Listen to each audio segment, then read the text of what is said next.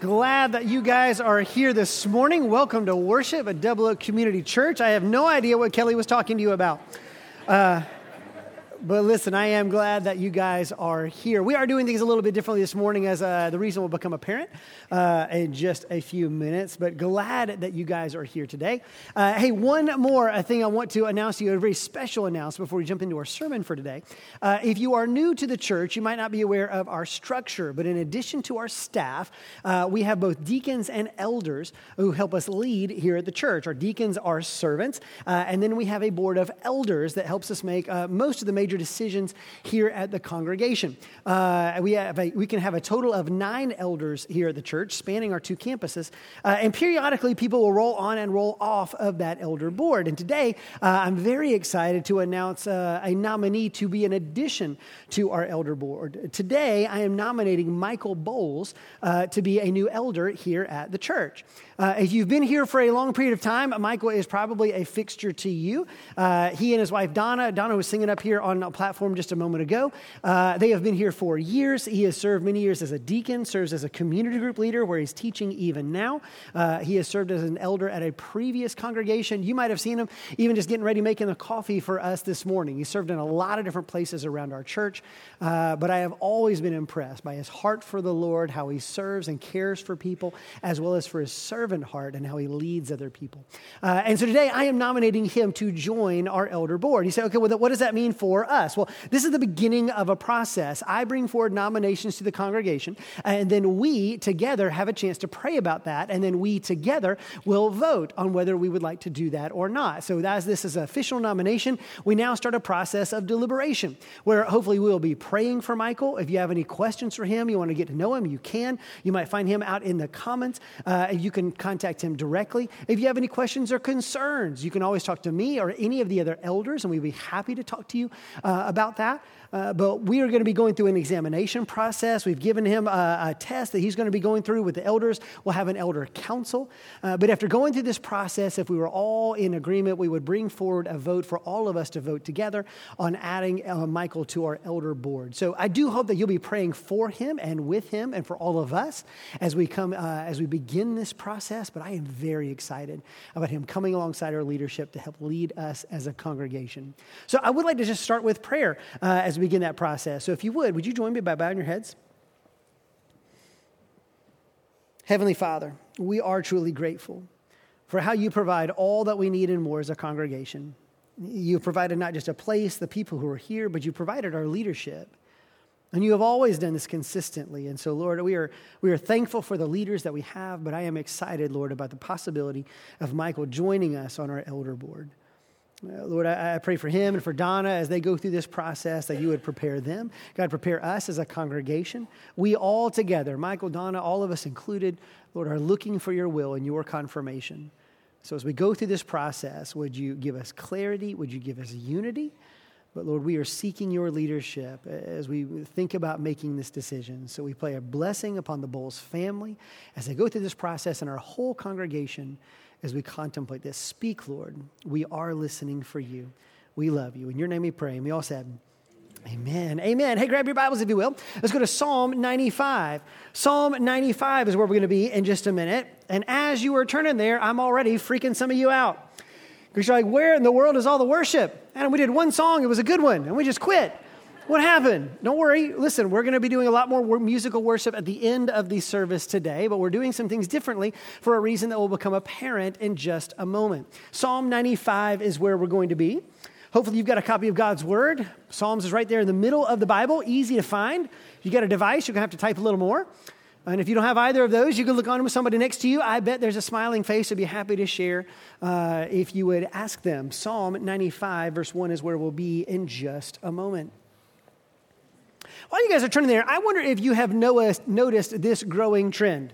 To me, it is a very distressing trend and one that I do not know how to fix, but I see it happening more and more.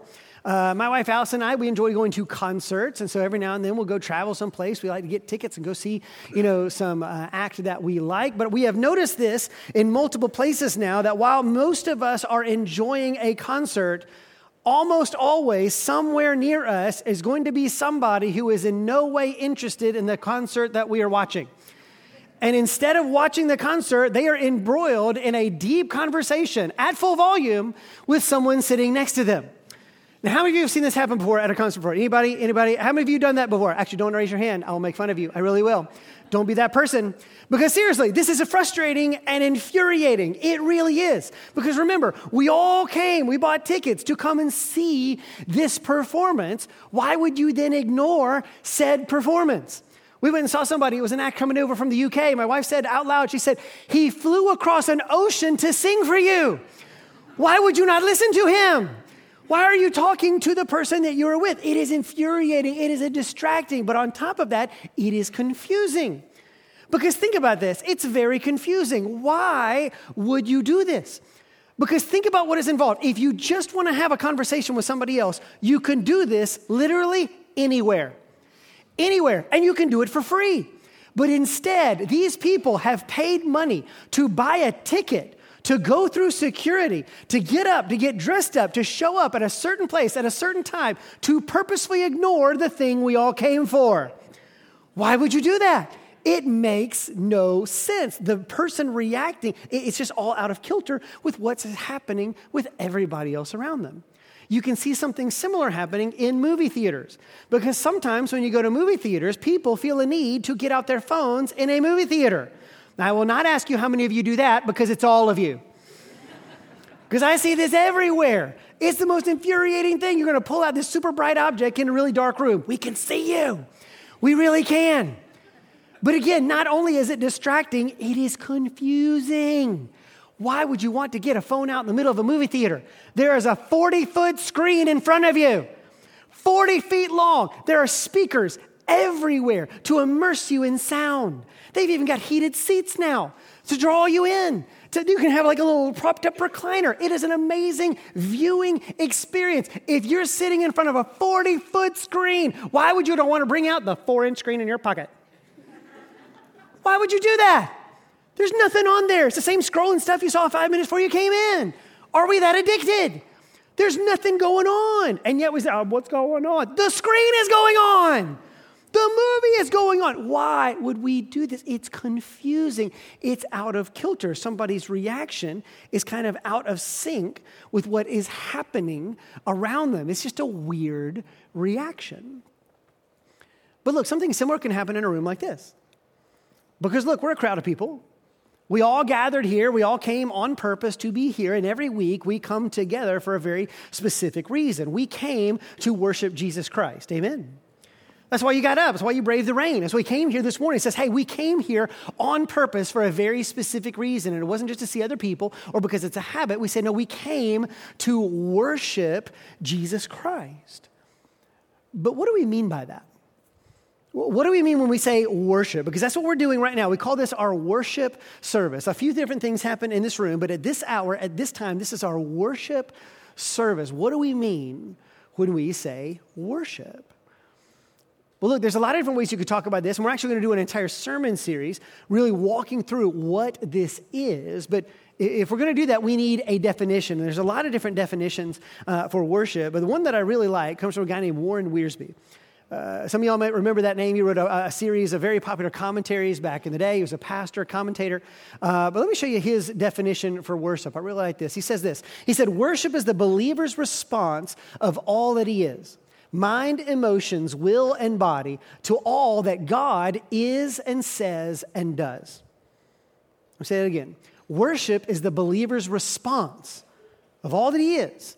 Mind, emotions, will, and body to all that God is and says and does. That's a good understanding of worship. But I really want to key in on this word here in that first line where it says response. Because if you want to understand what worship is, that's what worship is at its core. Worship is a response.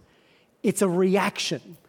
Worship does not start with us. It starts with Him. We came not to worship ourselves or to worship each other. We came to worship Him. We are reacting to the greatness of who God is. And that then provokes our worship. Our worship is a reaction to who God is. That's worship in a nutshell. But how do we do that? what does it look like? Well, it depends on what or who we are worshiping. See, even that word worship actually gives us an indication of what we ought to be doing or why we ought to be doing it. The English word worship is a shortened form of an older word. The older English word was worthship, W-O-R-T-H, ship, worthship, right? But that's kind of hard to say, isn't it? Worthship. You can see why we shortened it, right? When people kept saying it, they shortened it down to worship. But that tells you something. When we are worshiping somebody who is worthy, right? Someone or something is worthy. It is worthwhile, and we are reacting to him. We're reacting to it. Whenever we are worshiping, we are reacting to something or someone that we find worthy. So in this room, we are reacting to the Lord, to who he is and what he has done or what he has said. We then worship him in response to what he has done. Why? Because who he is and says and does is worthy to be worshiped. Amen. But look, this is true in anything because we are not the only people who worship. Everybody worships. Believer, non-believer, everybody worships. We all worship someone or something. It happens all the time. Sometimes it's spontaneous, sometimes it's not. But when you and I encounter things that are worthy, we worship, we respond. Right? So think about a football game, right? If you are a football fan and your football team scores, what do? You sit quietly, right? Is that what you do? No, this is Alabama. That's not what we do. You freak out, right? You jump up, man, fist pumping, hands there. Woo! Man, you are excited. Man, the cheerleaders might be there, but you don't need them. Man, when your team scores, you get excited. Man, you love it. You're thrilled. You do a high five. You might stand up. You get loud. Why? Because this has provoked a spontaneous reaction in you.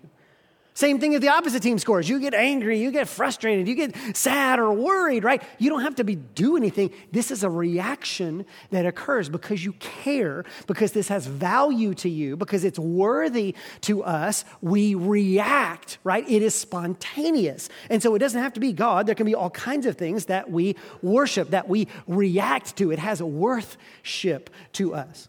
And many times that is spontaneous, but not always.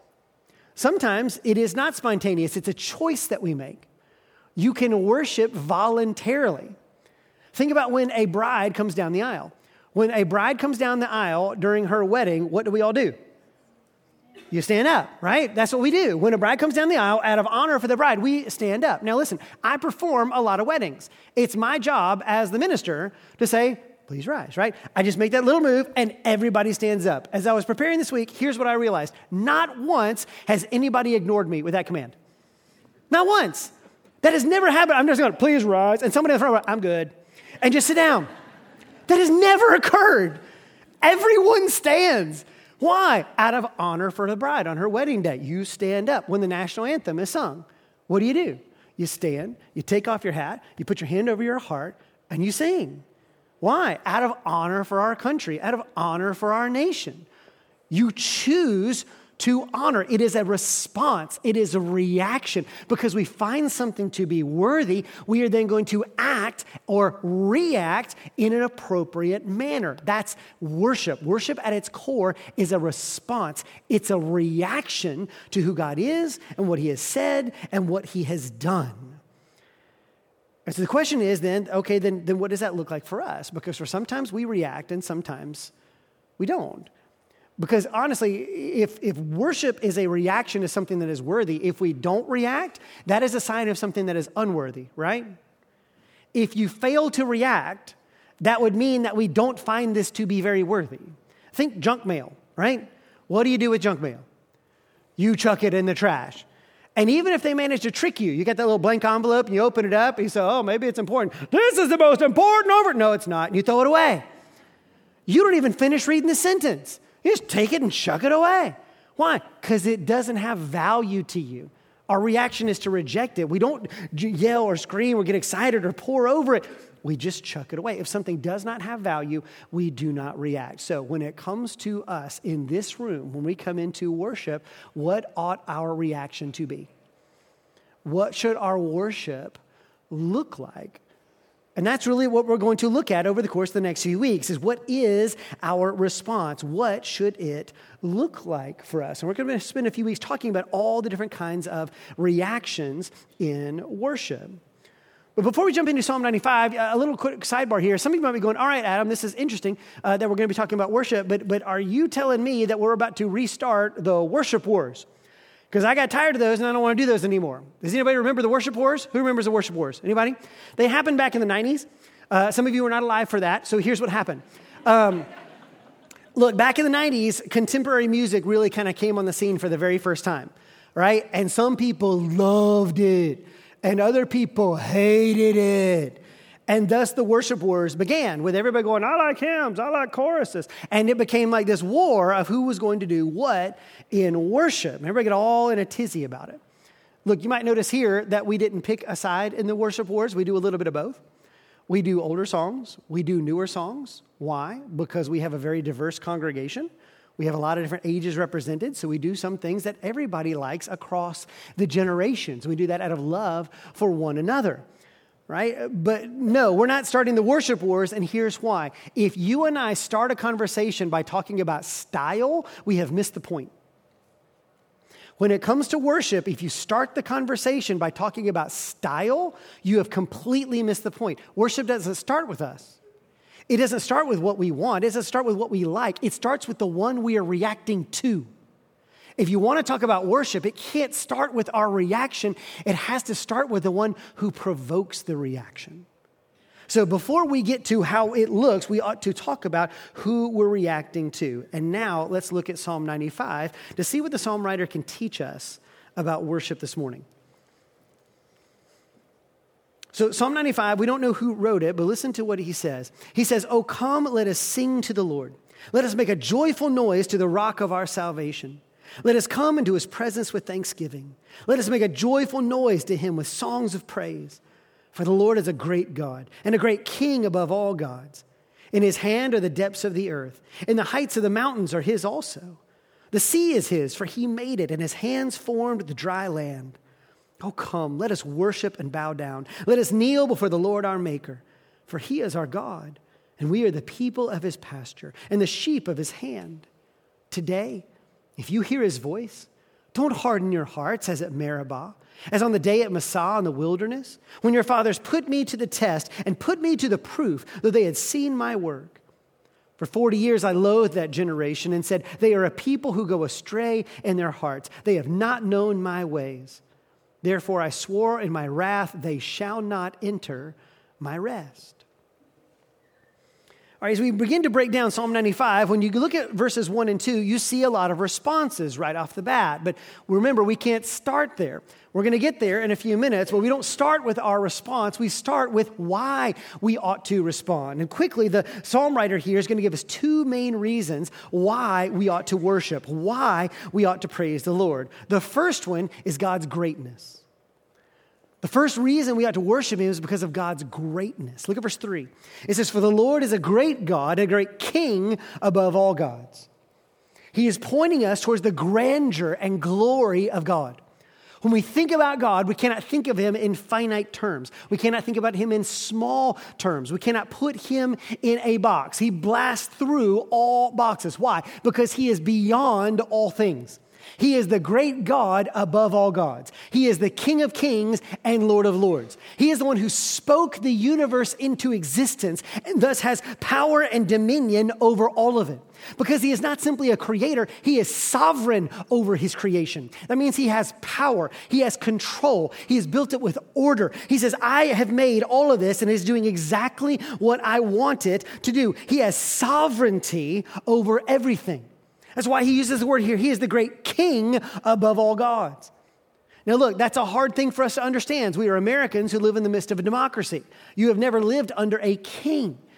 But when you come to the Lord, he is a king. He has full and complete autonomy, authority. He is the king above all gods. More than that, he is the king of all kings. There is no power above him. He is the Lord above all lords. There's nobody who can tell him what to do. He is the grandest, most great, the most glorious being that has ever existed. He is all powerful, all knowing, all wise, all everything. He blows past all comparisons. That is the grandeur and the greatness of the God that we worship.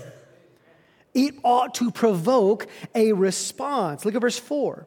It says, in his hands are the depths of the earth. The heights of the mountains are his also.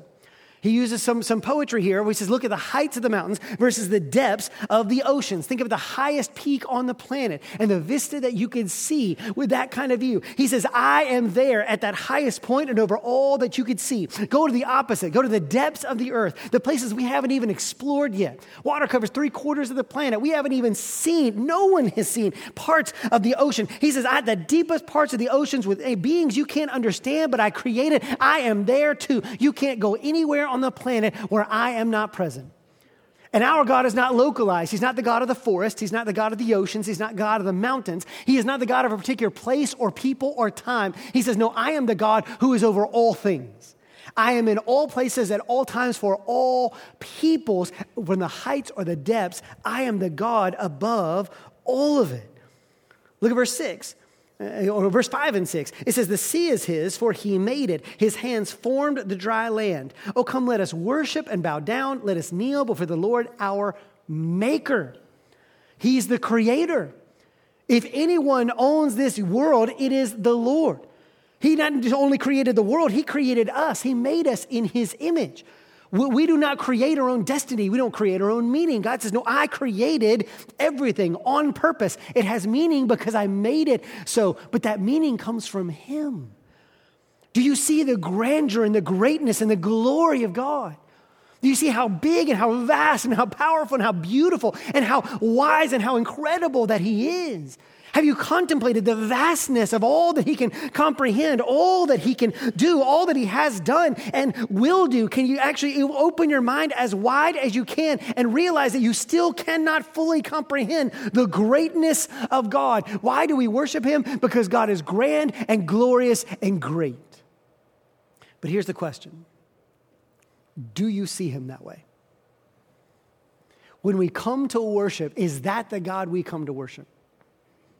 Is that the God that we come to give praise to? Because for some of us, it's Adam, I like God, but we got a very narrow view of who God is. God is more than just our friend. He's more than just somebody who's wise. He's more than just a shoulder to cry on. He is all of these things, but he is so much greater. He's not just our conscience. He's not just an idea. He's not just a philosophy. No, he is the great and grand God who is sovereign over all creation. And when you and I see the Lord in his grandness and his glory, it will provoke a response. So the first thing that engenders our worship is his greatness. But here's the second thing. It's his goodness. This God is not only great, he's good. Look at verse 1. It says, oh, come, let us sing to the Lord. Let us make a joyful noise to the rock of our salvation. Now, that is important here because this God, as great as he is not impersonal. It would make sense if that God is so great and we are so small that we wouldn't really understand him. He would have no reason to give us any thought at all, any concern at all. But this is the God who is the rock of our salvation. Listen, if you've been in church any length of time, and especially if you grew up in church, that phrase or that word salvation might just kind of be familiar to you, but don't let it get too familiar. Think about what this means. The Lord saved us. When we were lost, he saved us. When we were in a pit that we had gotten ourselves into and we could not save ourselves and we were going to die, the Lord sends his son to save us. When we were enslaved to sin and we can't fix ourselves, we can't fix what we've done, and we can't even stop doing what we're doing, the Lord saves us from our sin at unbelievable cost to himself. Jesus Christ comes and gives his life to save us. He is the rock of our salvation. More than that, look at verse 7. In verse 7, it says, for he is our God, and we are the people of his pasture and the sheep of his hand. This vast and great and incredible God is described as a shepherd. If he's our shepherd, do you know what that means? It means that he loves us. He cares for us. He guides us. He nurtures us. He protects us. He provides for us. He gives us everything we need and more when we are just dumb sheep. That might be offensive to some of you, but when you're in the presence of that kind of God, yes, we are dumb sheep. We go astray time and again. We get ourselves in scrapes and problems time and again. We think we know what we're doing and we get in trouble time and again. And this great God comes after us time and again. He rescues us. He helps us. He forgives us, cleans us up, provides for us, feeds us, helps us to grow. What an unbelievably gracious God that we have. A God who loves us more than anybody else in this universe, who cares for you, who knows every hair that's on your head, who knows all your days before you spend them. He's everywhere you are, knows every thought of your mind, and though he knows all the evil things about us, still counts you so valuable and worthy that he literally gives his life to save you. That is amazing grace, is it not? We've sung that song, Amazing Grace, for generations, but it truly is amazing when you think about who he is and who we are and what he has done for us. That ought to engender praise, should it not? That ought to engender a response when you and I meditate on the greatness and the goodness of our God. It ought to engender a response. So, but what happens when it doesn't? What does it mean when we see all of these things and it doesn't actually engender a response to us? Look, there's a lot of different reasons for that, and we're going to go over many of them over the course of the series, but I think one of them is this. If we can see the greatness and the goodness of God, but it's not engendering any sort of response, could it be that we have not truly experienced him in his fullness? Could it be? Hi. Could it be that we have not experienced God in all that he is? It's possible. This past summer, I had an interesting experience. We were in Romania with our mission team, which P.S., we're heading back this summer. We get an informational meeting today after this very service. Stick around if you'd like some more information about that. But every summer we take a team to go and lead a youth camp for a bunch of Romanian teenagers in the Romanian countryside. So we had about almost close to 100 teenagers doing this camp. And we had a fantastic time, but every night we do something fun. It's youth camp. And one of the nights we had planned a talent show where the kids would sign up and that they would do a talent show. Now, I got to be honest. I have been doing youth camps for 26 years, and I have seen lots of things. And I have seen some terrible talent shows. Because look, talent shows are they're all across the map, right? Every now and then you get something cool. Most of it's okay, and there are some things you just wish you had never seen, right? And look, I've seen a lot that I've tried to scrub from my memory. I really have. And so look, we're doing a talent show, and it was fine. I said, it'll be fine. I don't know. It'll be in Romanian half the time. I don't even know if I'll understand it. It'll be fine. And look, it was fine. It was a fine talent show. But at the very end, there's one person who says, hey, I do actually want to do my talent. And it was a young lady. And she said she was going to sing an operatic song for us. And she said, I didn't sign up earlier because I just didn't know if teenagers would really care about hearing an opera song. And quite frankly, I agreed with her. And probably most of the teenagers did too, right? Because look, that's just not like the thing that everybody is listening to. And quite honestly, I don't either, right? I know what opera is. I have heard a couple songs. It just doesn't float my boat, okay? It doesn't. It's in Italian. I don't speak Italian. I don't know what they're saying, right? It's not an art form I just totally appreciate. So I get it, but I'm like, you're probably right. But she says, hey, I'm going to sing. And so she did. She was the last act of the night. And none of us were prepared for what we were about to experience. Because here's what we did not know. This young lady, who was 16, 17, had already sung with the city opera there in Iași and been with them. She'd also traveled to 3 or 4 European countries to sing for their operas as well. This young woman was a phenomenon. And we had no idea. She was just another kid at camp. And so we played it over Spotify, and they played the music. And I kid you not, I've never heard anything like that in my entire life. You could have heard a pin drop. 7th graders through 12th graders and all of us adults in the room, we could not believe the beauty of what we were hearing. I teared up. I don't know why. I don't know what she was saying. I still don't. But that was one of the most beautiful things I have ever been present for in my entire life. And when she finished, that entire room erupted, leapt to their feet, and we could not stop clapping for what we had just experienced. It was unbelievable. I know what opera is. I kind of understand what opera is. I had never experienced being in the presence of that ever in my life. Here's the problem, I think, for some of us. I think some of us, we know who God is. We understand a little bit about who God is. I wonder if you've actually experienced who God is. Because when you experience the greatness and the goodness of this God, how can we fail to react? How can we fail to respond in the presence of that kind of greatness and goodness? And look, this is actually very serious. To not react, or to even worse, to stifle your reaction, is to risk something spiritually, and I don't even know if we're fully aware of how dangerous this is. You actually see this in the text. Look at verse 7, because something interesting happened in verse 7. I don't know if you caught this. But in verse 7, there's a shift in tense. The person speaking shifts. From verses 1 through 7, it is the psalm writer speaking. But in the middle of verse 7, and literally it happens mid-verse, it's no longer the psalm writer speaking, it's God himself speaking.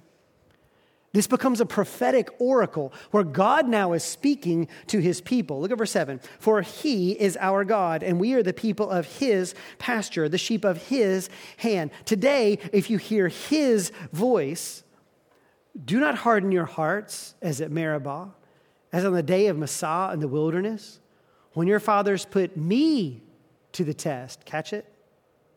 And put me to the proof, though they had seen my work. See that switch? God's now speaking to his people. And he says, if I'm speaking to you, don't harden your hearts like those people did at Massah and Meribah.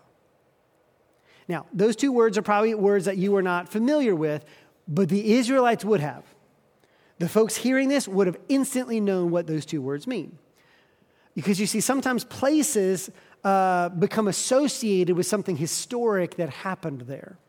We do the same thing in English, or in America rather. Think about it. If I say the words Alamo, or Gettysburg, or Ground Zero, those are place names. But they also are indicative of something that happened there. And when I say those names, you remember what happened there as well as the place. Okay, well, that's Massah and Meribah. When they hear those two words, they don't just think of a place, they think of something that happened there. Okay, what happened there? Glad you asked. It's actually in Scripture. It's in Exodus chapter 17. So let's look at that real quick, and I'll put it up on the screen for you. Exodus 17, starting in verse 1. The Israelites have been set free from Egypt. Just a few months prior, they had been set free. They walked through the Red Sea, and the Lord is now beginning to lead them in the desert. Let me show you what happens. Exodus 17, verse 1. All the congregation of the peoples of Israel moved on from the wilderness of Sin by stages, according to the commandment of the Lord. And they camped at Rephidim, but there was no water for the people to drink. Therefore, the people quarreled with Moses and said, "Give us water to drink." And Moses said to them, "Why do you quarrel with me? And why do you test the Lord?" But the people thirsted there for water, and the people grumbled against Moses and said, "Why did you bring us up out of Egypt? To kill us and our children and our livestock with thirst?"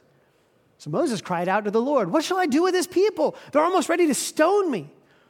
And the Lord said to Moses, "Pass on before the people, taking with you some of the elders of Israel, and take in your hand the staff with which you struck the Nile, and go. Behold, I will stand before you there on the rock at Horeb, and you shall strike the rock, and water shall come out of it, and the people will drink." And Moses did so in the sight of the elders of Israel. And he called the name of the place Massah and Meribah because of the quarreling of the people of Israel, and because they tested the Lord by saying, "Is the Lord among us or not?" Did you hear that? Is the Lord among us or not? Now look, you can always bring your questions to the Lord. Always. You can even bring your complaints to the Lord. But this is a bit rich. This is a bit disingenuous. Here's why. The people asking this question 3 months prior had walked out of Egypt with a wall of water on their left and right. They had personally walked through the grandest physical miracle that God has ever performed on the planet. They experienced it. After that, as they walked through the wilderness, they could look and see a pillar of cloud by day and a pillar of fire by night, a physical representation of God leading them in the wilderness. That very morning, God had fed them with manna, supernatural food that formed all along the floor of the desert. There's no food out there, but God had fed them with manna in the desert. It was still sitting in their stomachs when these very same people have the gall to say this, is God with us or not? Because I don't see any water, and I'm thirsty, and I'm not getting what I want. Not seeing a water fountain here, Lord. Where are you at? I don't know if you love us. I don't know if you really care for us. Do you see how disingenuous that is? This is the people of God choosing not to see who God is, but who he isn't. Not to see what God has done, but try to see what he hasn't done. To somehow interpret their circumstances as if God isn't with them when he had been proving time and again through the grandest means possible of just how much he loves and cares for them, and they still have the audacity to say, where's my water? I don't know if you love me. The reaction is out of sync with who God is and what he's done. You see the difference? And right here in Psalm 95, he's saying this, don't harden your hearts, verse 8. If you purposely choose to say, I'm not going to see the goodness of God, I'm not going to listen to what God says, I don't want to listen to the Bible, I don't want to listen to these different things, I'm just mad about this. If you are refusing to see or hear the Lord, it can harden your heart. It can make you unable to hear him in the future, unable to experience him in the future. It literally just calcifies our heart to where we cannot respond to them if we start by refusing to respond to him. And so it's important. You say, yeah, but Adam, that was back then. But it's not back then. It is today. Because remember, that happened in Exodus 17. But here in Psalm 95, the psalm writer is saying, today, if you hear his voice, today, if you hear him, don't harden your heart. And you say, yeah, but Adam, that was way back in the time of Psalms. Okay, well, you can go even forward to the time of Hebrews, the New Testament book of Hebrews. Because in Hebrews chapter 3, he quotes this exact same psalm. And he says, the Holy Spirit is speaking to you, Christians, hundreds of years after Psalms, and saying, today, if you hear his voice, don't harden your hearts. Which means that right now in 2024, the Lord is speaking to us and saying, today, by the Holy Spirit, he speaks. Today, don't harden your heart. Hear him. And if you hear him and see him and begin to understand him, then it ought to lead to a response. Why would we not respond to who God is and what he has done? So now we can get back to verses 1 and 2. So what does that look like? What are we even talking about here, Adam? What are we talking about with a response in worship? Well, look at all of the different responses in verses 1, 2, and 6. Look at verse 1. Oh, come, let us sing to the Lord. Let us make a joyful noise to the rock of our salvation. Let us come into his presence with thanksgiving. Let us make a joyful noise to him with songs of praise. Look at verse 6. Oh, come, let us worship and bow down. Let us kneel before the Lord, our Maker. Do you see all that? You've got singing, making a joyful noise. You see that twice. Thanksgiving. Then you're going to get kneel, worship, bow down, songs of praise. This is all over the map. You've got tons of different kinds of ways to respond to the Lord. At the very beginning, he says, listen, sing. Look, we sing when we come in here. That's not something we just like. We Christians have always sung through all generations, through all cultures. You're going to see it in the future. It's there in Revelation. We sing to the Lord. It brings something out of us. It moves us in a specific way. But specifically, it says to make a joyful noise to the Lord. Every commentator I read said that this English is woefully inadequate. Make a joyful noise? That sounds silly, does it not? That sounds one of these little happy birthday, little horns, right? Make a joyful noise. That sounds silly. Listen, this phrase means raucous praise. This means loud, fist pumping, top of your lungs kind of praise. Make a joyful noise. Cheer. Man, loud praise to the Lord. Then there's thanksgiving. There's more singing. And then down in verse 6, there's the opposite end of the spectrum. Man, I got to kneel and bow down. I got to kneel before the Lord, my maker. I got to bow down. I got to lay prostrate before the Lord and say, God, you are worthy. You're so much grander than I am. I'm not worthy to stand in your presence. There's a reverence and an awe that comes upon us in the presence of God. You've got loud, raucous worship. You've got reverence and awe. There's thanksgiving. You could add it into that. Silence and prayer, standing and sitting and kneeling. There's all different kinds of responses. So what is ours? What is our response when we come in here for worship? What is our response to the Lord? Now look, some of y'all getting a little nervous. Say, I don't know what you're talking about here. You moving as Pentecostal? What are we doing? Well, I grew up Baptist. I'm nervous. I don't know what you're asking about. Look, this is scripture of him saying these are appropriate responses to the Lord. And look, it's going to be different for everybody. There's no one right way of doing this. But there ought to be a response. The lack of response is the problem. But if you need to respond, that's going to look differently. Look, not everybody is going to react exuberantly, all right? Some of this is personality. Say, Adam, I'm just a little bit nervous. I'm not that much of an exuberant person. Listen, I get it. We have different temperaments. I'm a little bit more exuberant than normal. I am aware. We're not all the same, and that's okay. That is fine. But here's my question. If you say, Adam, that's just not me. I just don't react that way. That's cool. Some of us are different. Let me ask you a question, though. Are you consistent in that? Because if you're exuberant in other places and you aren't here, that's a problem. Are you consistent? If you're flat everywhere, good for you, man. But if you're not at the football games and you are here, why is that? Because there's a reason. And I don't know if you've really looked at that before.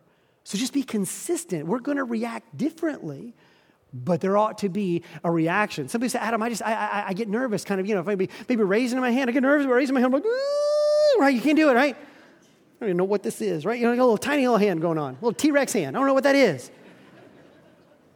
Okay, you say, Adam, I just don't know what people are going to think. Seriously? You don't know what people are going to think?